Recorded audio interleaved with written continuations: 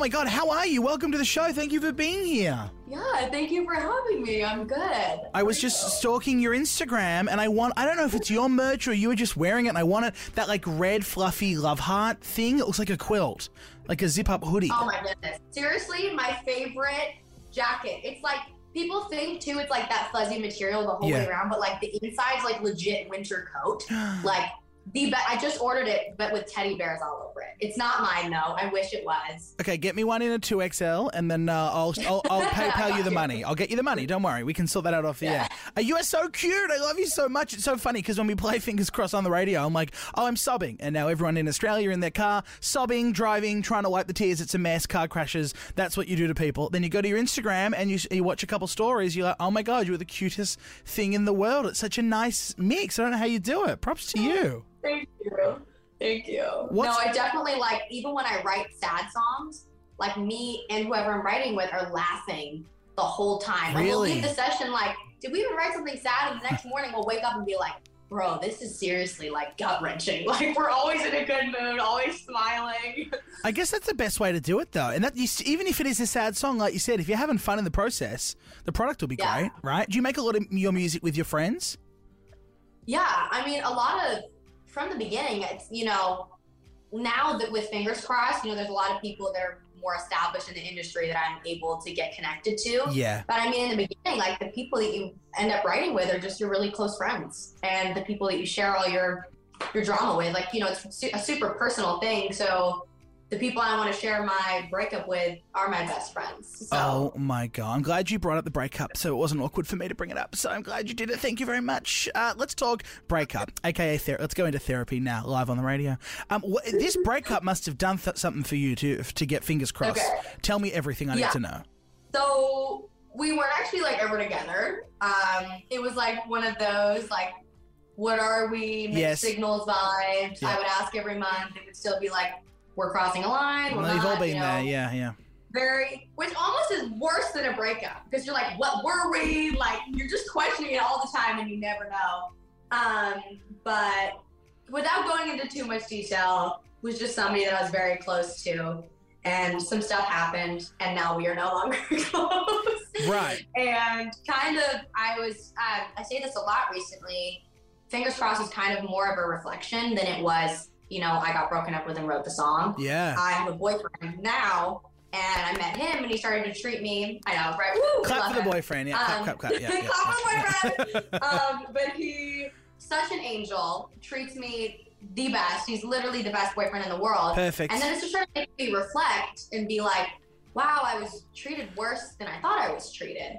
And it kind of started to make me a little bit angry, and kind of like, I'm like really mad at this person. Like, why did I forgive this person when they actually did worse to me than I thought? And so I went into the session being like, I'm like mad right now. Like, let's write a song that's like, I could say I'm sorry, but I'm not. I tried to fix you. Yes. Like, let's just go in on this person, because that's what I was feeling. And, you know, sadness kind of is an emotion that came along with that, of course. And so it kind of morphed together just perfectly. You're right, and that's on me. It's not really a sad song. It's empowering. You're like, this is like a final goodbye. This is like, see ya, I'm done. I've wasted all this time and energy on you. Bye. Yeah, it's the best thing, but I'm glad that happened to me, or Fingers Crossed wouldn't exist. But that was the whole thing of the song, was like, I can't believe I wasted energy on this, and I missed all the red flags. Yeah. Didn't listen to my friends, you know, tried to fix them. Like, that, I'm embarrassed. You should be, because it's got you here. Stuff. Now you're like, because of that shitty situationship, you're now on the radio in Australia talking about a song that it made you write. Like, that isn't that weird how the world works in the weirdest ways, right? It literally, I was actually in actual therapy this morning, and my therapist was like, hold on. This is there. I'm a very good shoulder to cry on. Thank you very much, Lauren. I'm very good, but this won't be paid. This is free. Yeah. And he literally said to me, he was like, I met you like only a couple months ago, and like, you did not have anything like what you have now. Like, it is just so crazy. Like, we were crying over this situation, and now it's like the best thing that ever happened to you. And I was like, seriously, everything happens for a reason. The world works in mysterious ways. That's so cool. And it's so true. So give me the Lauren Spencer Smith story. How old are you? How long have you been making music? Is this sort of the big break you've been waiting for? Tell us everything. Yeah, I mean, this definitely is the moment I've been working towards and kind of waiting for. But my family's not musical. I've just always loved being the center of attention as a child. I would like set up my karaoke machine that they bought me and be like, I'm going to perform in the living room after dinner. Everybody attend. Like, always putting on shows, always singing at recess and lunch. Love it. Just kind of literally always doing music. I always knew the words to the radio. And I kind of started singing in like local competitions and, you know, talent shows. And I always entered absolutely everything I could. And then when I was 11, I entered a competition to sing with Keith Urban at my local huge country festival. Yeah. And I had lost, but his team called and was like, look, we're not going to have Lauren for that part of the show, but does she know any other songs? I'd love to still sing with her. And we ended up doing that. I ended up singing with Keith. And then from that moment forward was like, oh my goodness, I just sang in front of 20,000 people. Like, that was the best feeling of my life. I want to do that forever. And so I kind of uploaded it to Facebook and YouTube. I didn't like gain a ton of followers from it, but definitely started initiating the social media kind of aspect into it. Yeah. And when I was 15 in my grade 10 year of high school, I had a video that blew up of me singing a song out of A Star Is Born. Wow. And it got like tens of millions of views on Facebook and then became a thing on YouTube and then Instagram. And that was when I started to gain my first, like that got me from 2,000 followers on Instagram to 50,000 followers and, you know, 100,000 followers on Facebook to 500,000 followers on Facebook. Like, it seriously changed my life. And then, you know, I was getting flown up by producers and TV shows were wanting me to go on, different talk shows. Wow. And kind of have been doing music ever since that point, like fully. But I started songwriting a year ago, which was kind of when I really started to buckle down on social media. It was really like 2 years ago, I guess, when COVID started. TikTok came around. I started to really buckle down on like Reels and YouTube and just making sure I was like having a presence on each platform, and then started to kind of post my covers, which then would lead over to Spotify.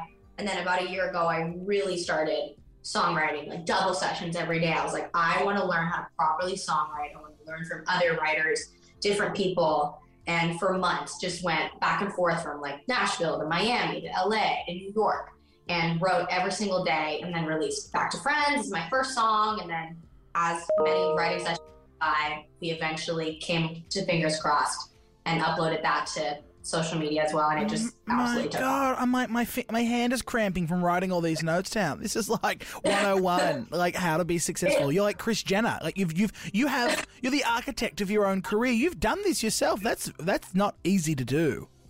Yeah, it definitely is not easy. Like, I have a lot of people being like, how did you do it? I'm like, you wake up every day. Like, you don't say like, I was too busy to post social media today. It's like, no, every day you post at this time. Yeah. You post on every platform, and you're on the app to know what's trending. Like, you're on top of it. And if you really want it, you go and get it. And I feel like we've just been doing that and kind of waiting for, a moment like Fingers Crossed.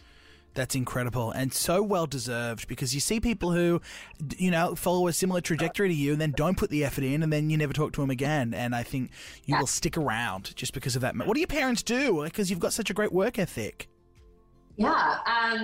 My mom works for BC Ferries right now. She's like a HR person. Yep. And my dad kind of does real estate stuff. But I honestly think what my work ethic was my parents got divorced when I was really young. Yeah.